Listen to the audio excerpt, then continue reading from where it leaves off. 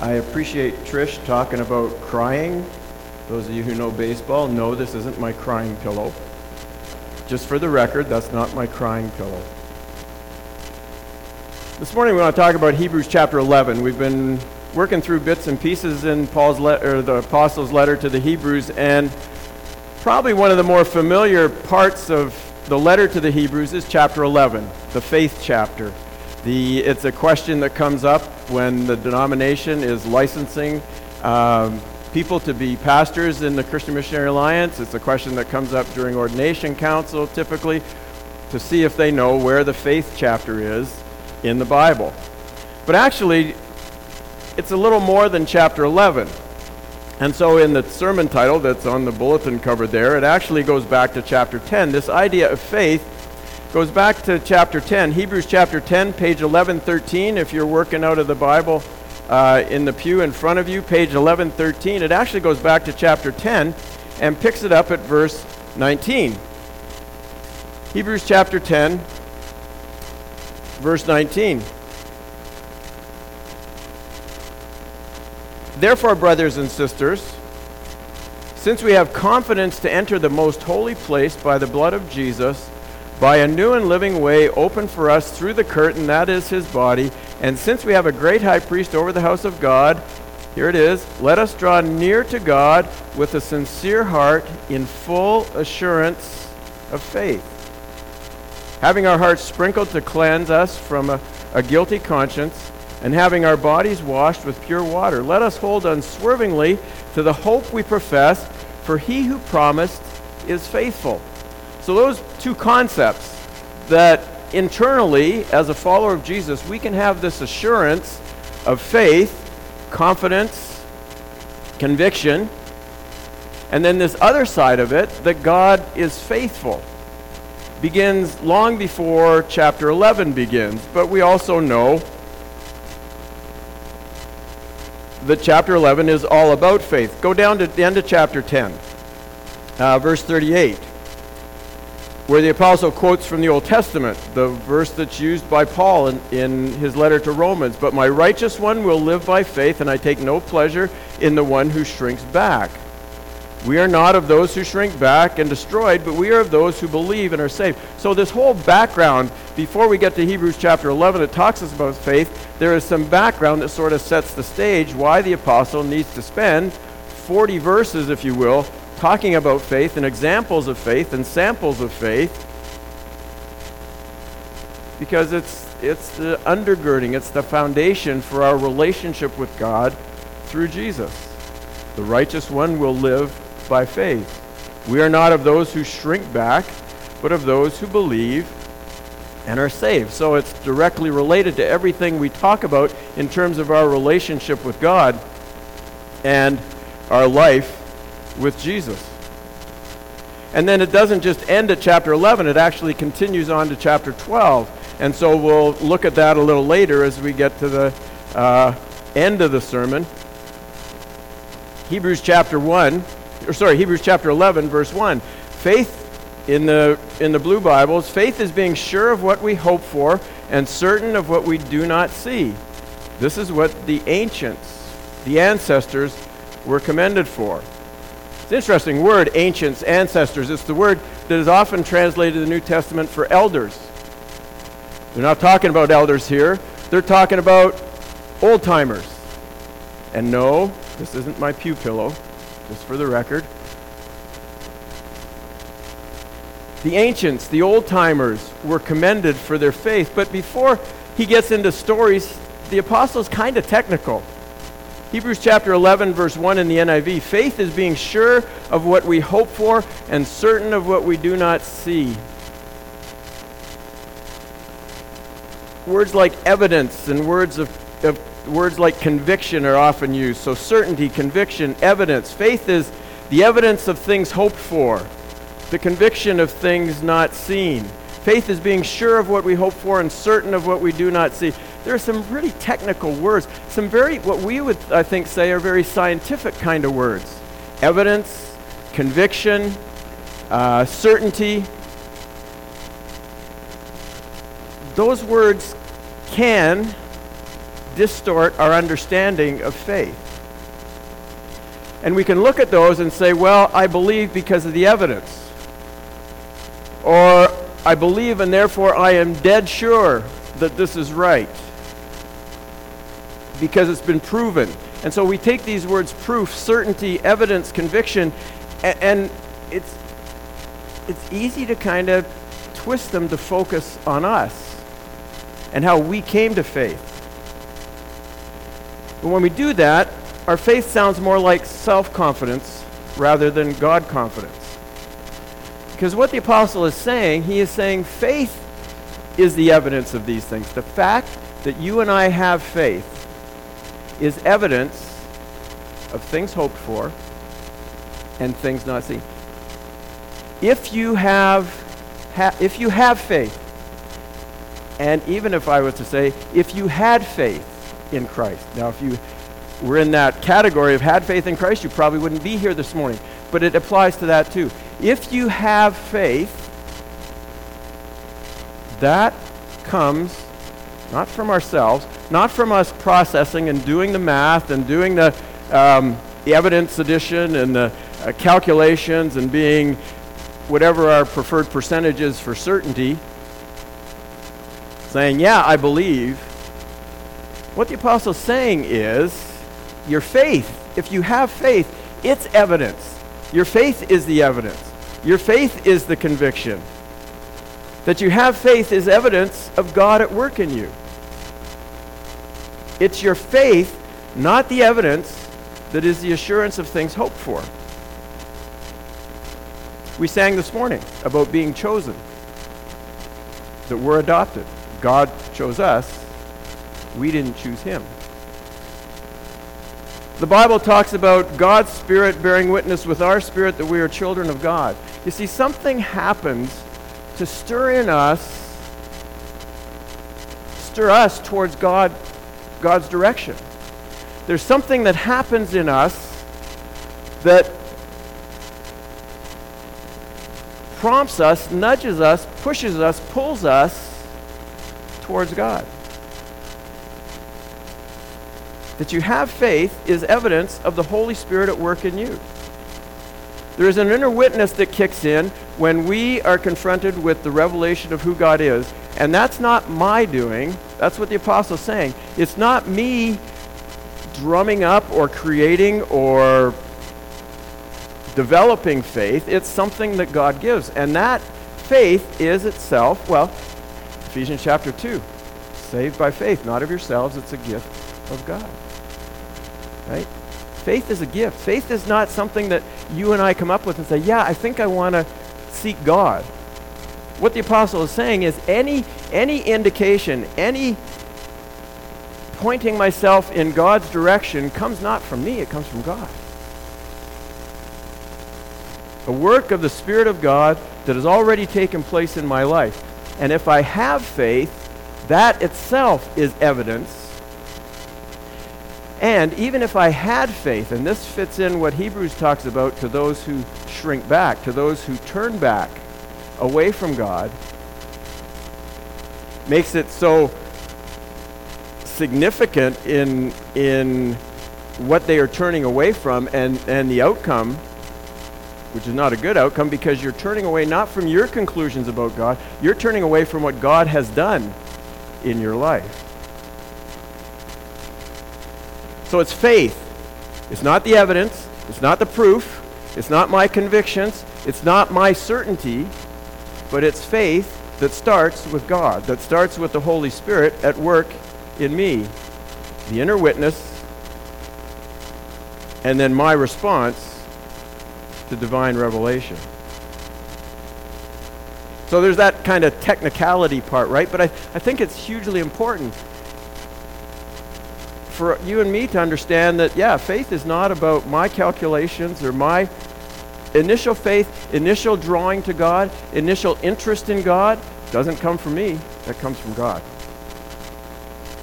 And when we understand that, then we say, wait a second, no matter what else is going on around me, and there was a lot going on around the believers that this letter is written to. There was all kinds of stuff, hardship, harassment, persecution, opposition, suffering the loss of all kinds of things. And then now their church was shrinking as people were turning back to their old ways in Judaism, in the religion of the Israelites.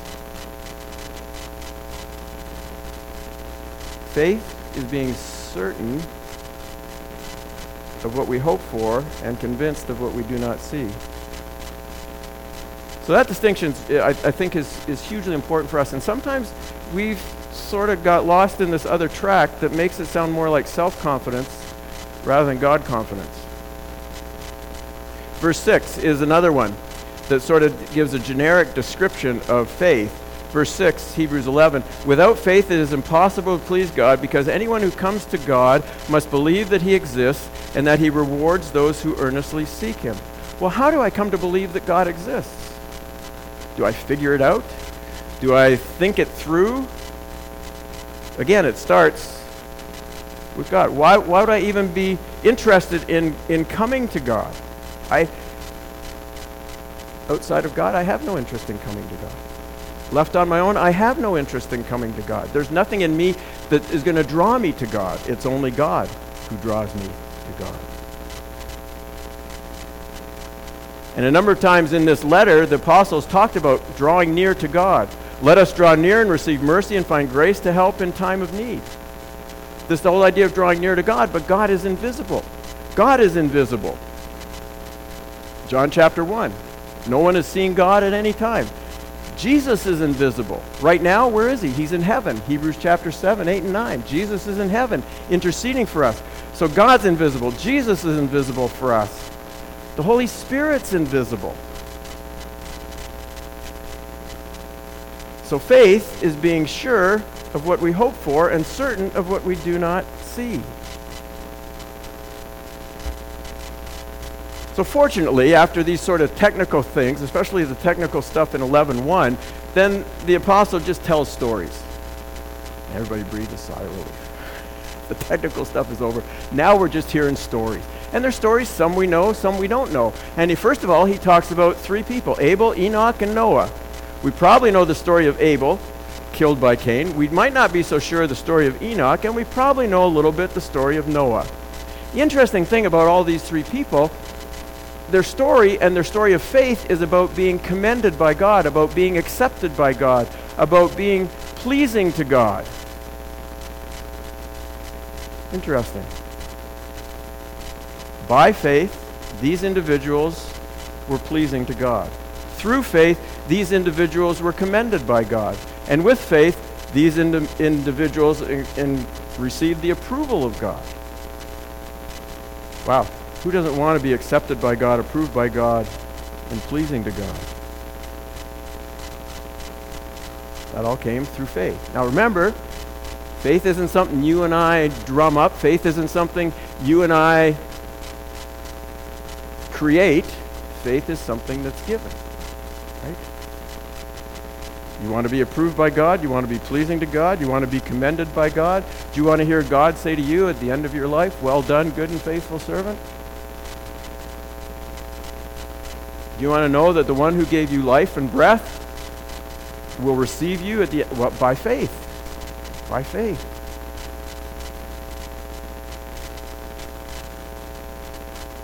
And we know, as far as Noah was concerned, right?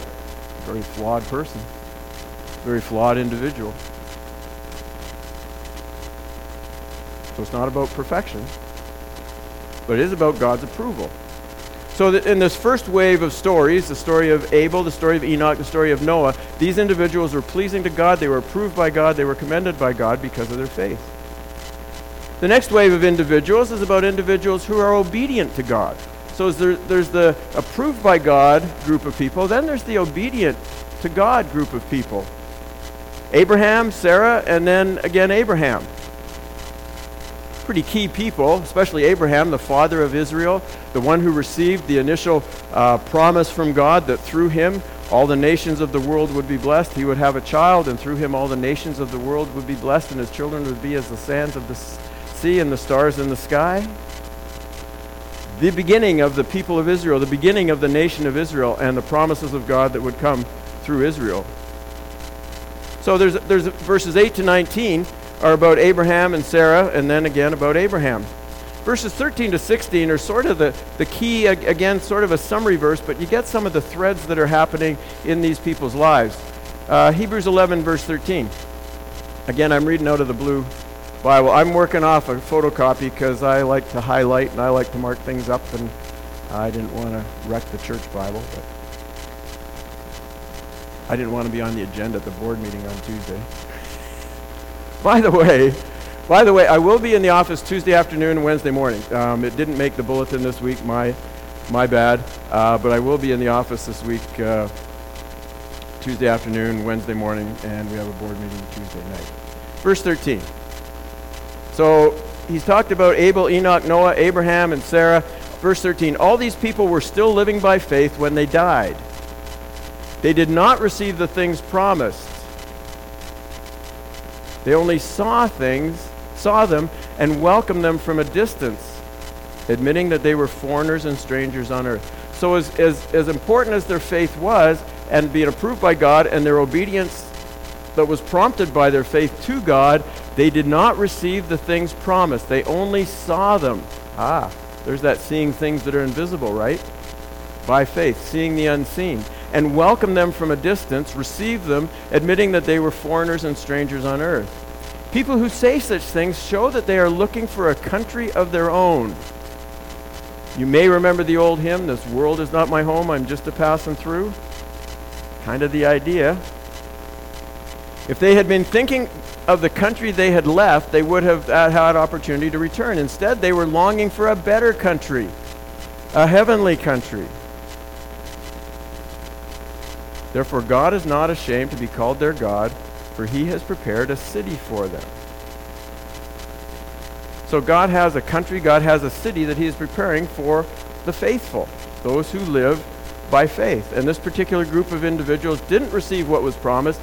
They didn't arrive, if you will, but they were still looking forward. There was this anticipation, there's this looking ahead kind of idea. But they're living as foreigners and strangers, pilgrims and aliens on this earth. They're functioning, they're living from day to day, they're being obedient to God, and not always in the best of circumstances. Their faith is lived out, their faith is applied to life. It's more than belief in doctrine, it's more than just saying, yeah, here's the things I believe in, and check the list off and say, that's good, I'm done, I can do as I want and do as I please. Faith is more than belief in doctrine and more than propositional truth. Faith motivates our choices. Faith measures our reactions.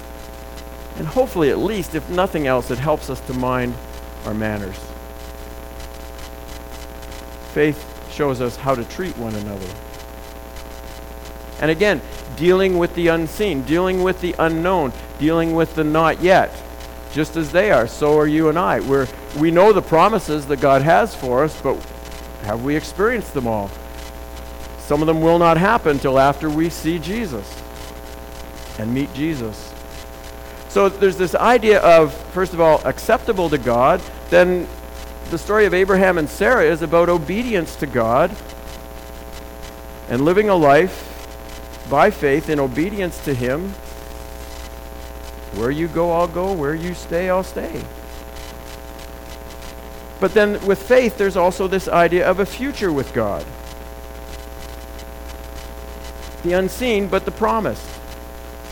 Isaac, Jacob, Joseph, Moses. Interesting, the story of Moses, if you work through the pages on the verses on Hebrews chapter 11, when you get to Moses' parents, verse 23, by faith Moses' parents hid him for 3 months after he was born because they saw he was no ordinary child. All of us as parents, right, think our child's extraordinary. But there was something about Moses' situation. His parents saw beyond the physical, beyond the material, and they saw in Moses by faith. They saw he was no ordinary child, and they were not afraid of what the Pharaoh would do. And then Moses himself, verse 27, by faith Moses left Egypt, not fearing the king's anger. He persevered because he saw him who is invisible.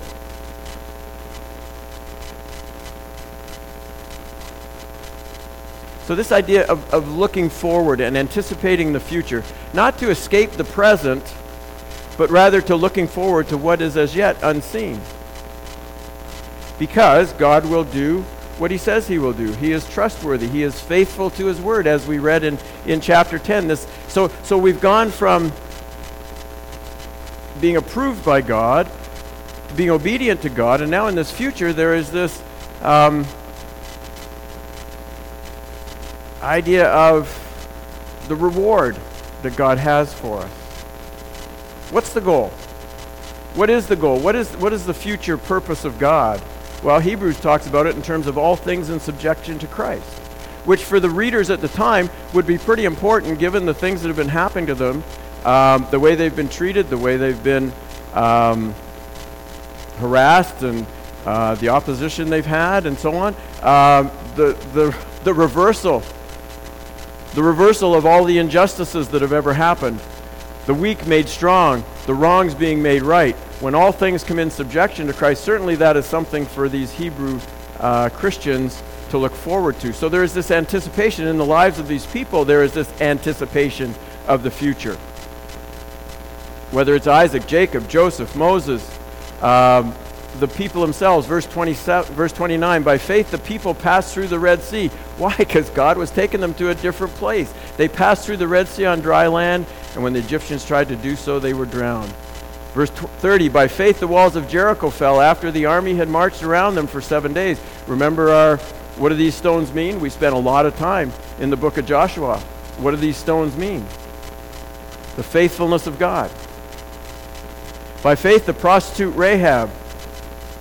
Wait a second. What about Joshua? We spent all this time talking about Joshua. I think we must have spent 6 or 8 weeks talking about Joshua. Be strong and courageous, Joshua. How is that any different from be faithful, Joshua? Be strong and courageous, Joshua. And who gets mentioned? Rahab, the prostitute, the Canaanite. Bit of a surprise, I would think, to the first listeners of this letter, given their Jewish background, given their familiarity with the history in the Old Testament. Just as Rahab is listed, since we're talking about Christmas this morning and a Christmas program, just as Rahab is listed in the genealogy of Jesus in Matthew chapter 1, like, who'd have thunk it? Talk about not seeing that coming. By faith, the prostitute Rahab, because she welcomed the spies, was not killed with those who were disobedient.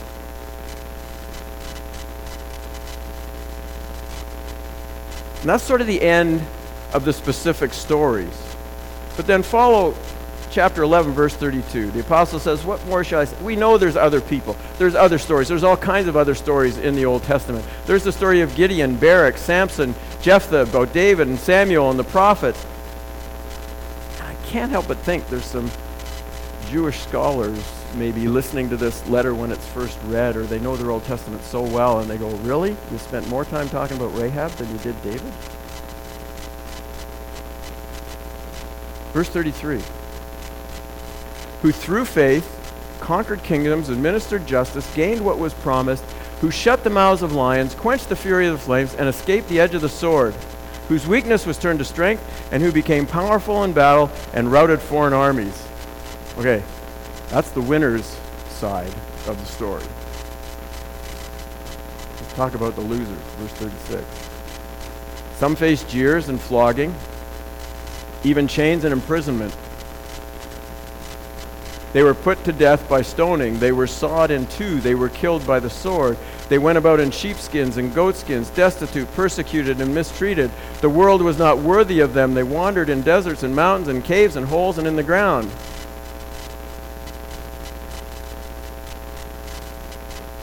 We would say the losers. Both groups, as far as the apostle is concerned, were known for their faith.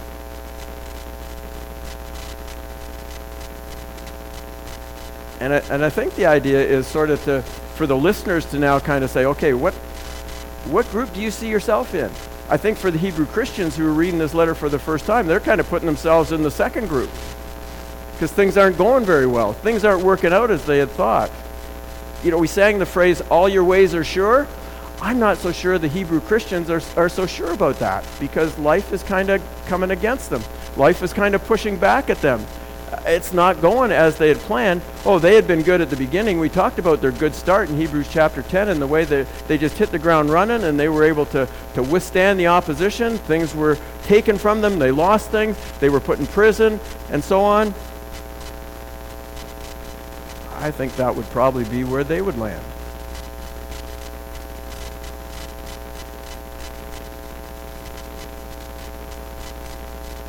Verse 39. These were all of these people, whatever side you come on, are commended for their faith, yet none of them received what had been promised. For God had planned something better for us, so that only together with us would they be made perfect. Another way of translating verse 40, they can't receive the prize for the end of the race until we finish the race. They, these Old Testament saints, these ancestors, these old-timers, can't receive their reward for faith until we finish the race. What's the goal? What's the finish line? What's the vision? What are we looking at here? If our faith is future-oriented, then what's the goal? Well, that's where chapter 12 comes in.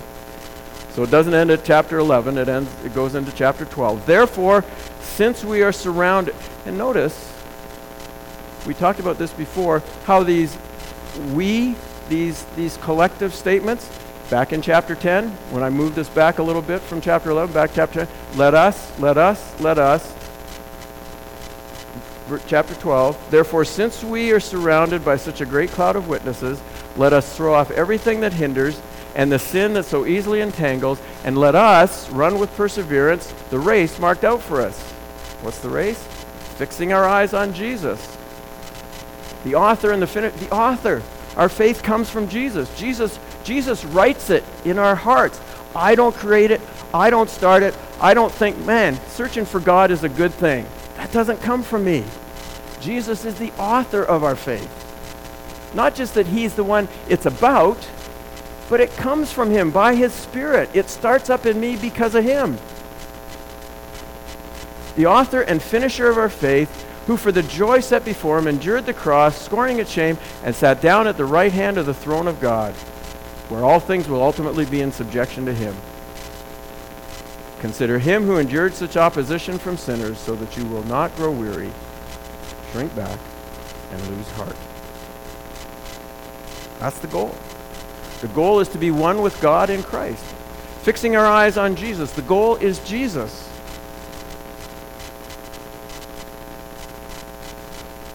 Whether it's success or whether it's apparent failure, the goal is Jesus. So, where does that leave us?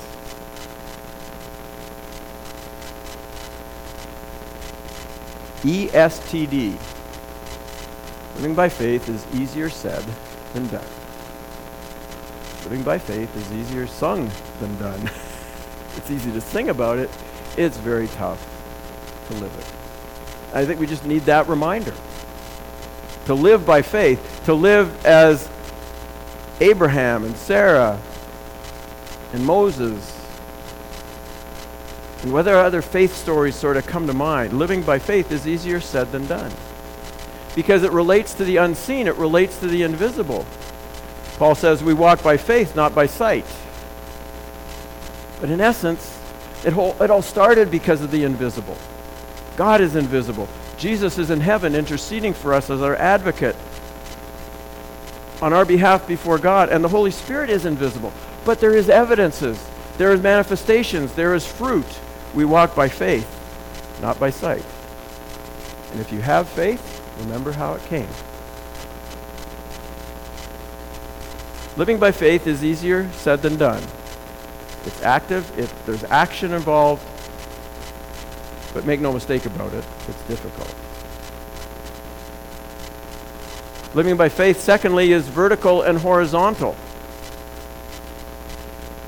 I was reminded of the importance of trust in all our relationships. Vertical or horizontal? Sorry. Vertical, thank you. I'm an idiot. Vertical with God. I think that's obvious. I think we got that obvious. But faith is also horizontal. Faith is relational. Football fans, maybe you've heard commentary. Most of you are Riders fans. Trish wasn't wearing her Rider gear today. Most of you Riders fans, you ever hear Peterson or whatever on the radio, and then the line didn't do their job? Have you ever heard them say, well, they're not trusting each other? Because each lineman has a certain job on whether you're blocking or whether you're on the offensive line or the defensive line. You have a job. And sometimes the line breaks down when the guard doesn't trust the tackle to do his job. And so you often hear the commentators talk about that. This past week, it was my crying pillow for one night. In game 4, we were swept in 4 games. But there was a play in about the 4th inning. We had a new right fielder in. He's not our best defensive right fielder, but he's been hitting okay. So they put him in right field. High fly ball. The second baseman goes back. The first baseman goes back. The right fielder's coming in, and apparently he's calling for it. But what the commentator said, the second baseman didn't trust him because he's not a very good defender. He's not very good defensively. And so the second baseman got closer and closer. So Martinez backed off, even though he was calling for it. Why? Because they didn't trust each other. How important is trust in our relationships with one another? And then I went to my grandson's hockey practice yesterday. And so I'm sitting behind the glass, staying warm for the first bit. And he comes up to the glass, and he's getting in line to do one of his drills. And I notice on the back of his jersey now, he's 7 years old. I have no idea what division that's in. But on the back of his jersey, up high, right by the neck, is a little stop sign. And the word is respect. Just remind me. Now, we might have a hard time trusting. And we'll talk about this a little bit more next week. But I realize it's hard to trust because there's all kinds of reasons not to trust people, right? But we must, as a body of believers, respect. We must respect everyone. Next week I'm going to talk about what the apostle says in chapter 13 about obeying your leaders. But at least respect across the board.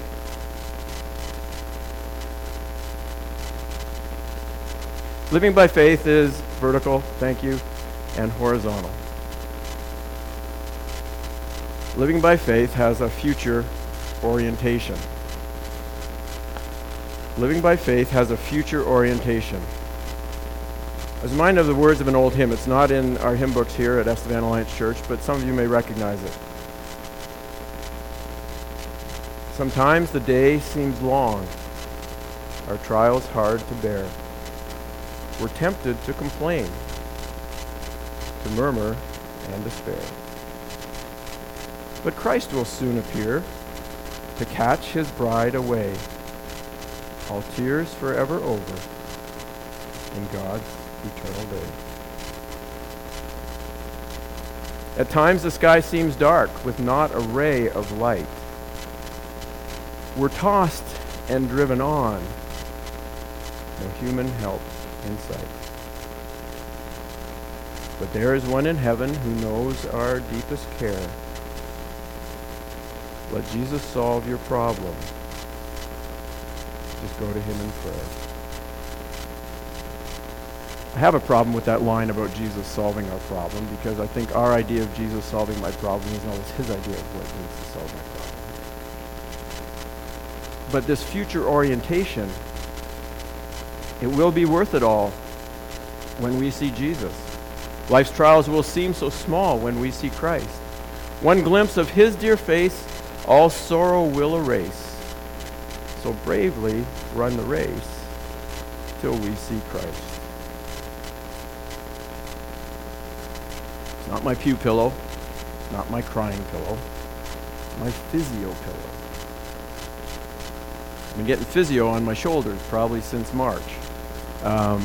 This shoulder, my good shoulder, I'm left-handed, my good shoulder, I wrecked it last Christmas Eve carrying my then 6-year-old grandson from the outdoor rink. We had a great 2 hours, I think I told you the story, on the outdoor rink, and those of us who were older sort of forgot about the kids, and we had to carry the boys back to the truck 2 blocks or whatever because their feet were freezing.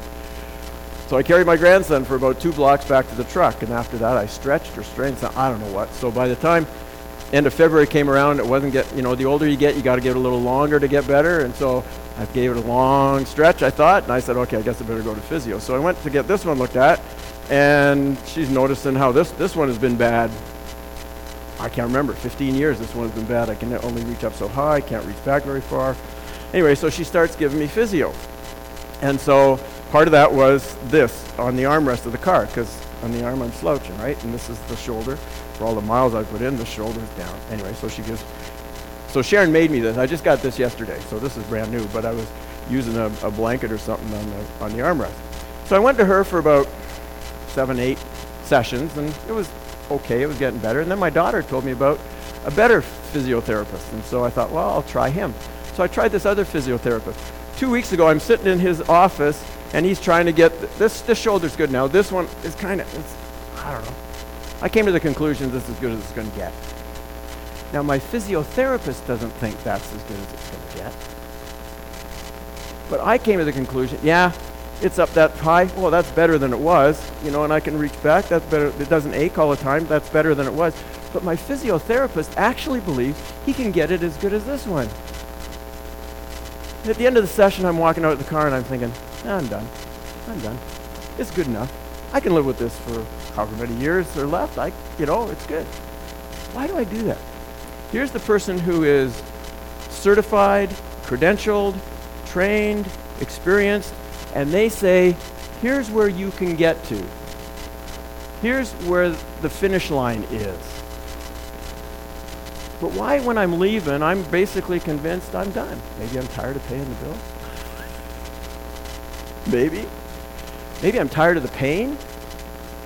Maybe I'm tired of every day having to figure out, okay, what are the 3 reps I have to do and remember the order and all that. Because what I've done along the way is I've taken a little bit from what she gave me in the first 6 physios, and I've taken most of what he's given me in the last 6 physios, and I got this collection of different things I do. How do I even know if they're fighting each other? She's got me doing different things, and I'm doing some of her things and doing some of his things. Why in the world would I even think I'm smarter than my physiotherapist? You know what? That's exactly what we do with faith. That's exactly what we do with God. We reach a certain point, I think, and we say, okay, I think this is good. I like where it is. We've come this far. I'm further ahead, but I think that's far enough. The rest looks kind of hard. The rest looks kind of painful. The rest looks like it might really get in my way of the things that are going on in my life. And so I stop. What do I end up with? I end up with my version of what God wants for me. What are my favorite things? And I know Sound of Music is going to be coming on the TV very soon, and so when you're hearing a few of my favorite things, figure out what your favorite things are and see how they fit in with God's favorite things for you and me. Here's my favorite things. Here's my preferences. Here's the things I like in the Bible. Here's the things I don't like in the Bible.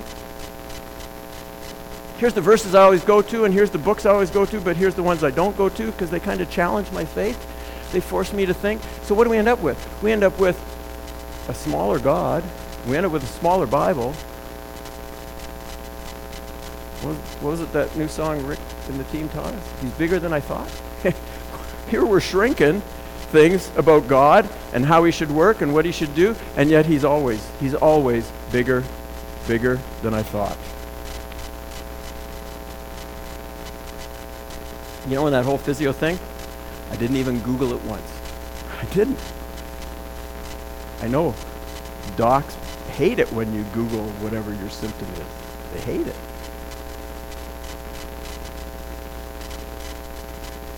But that's what we do, right? We shape it. The goal isn't Christ-shaped, the goal is self-shaped.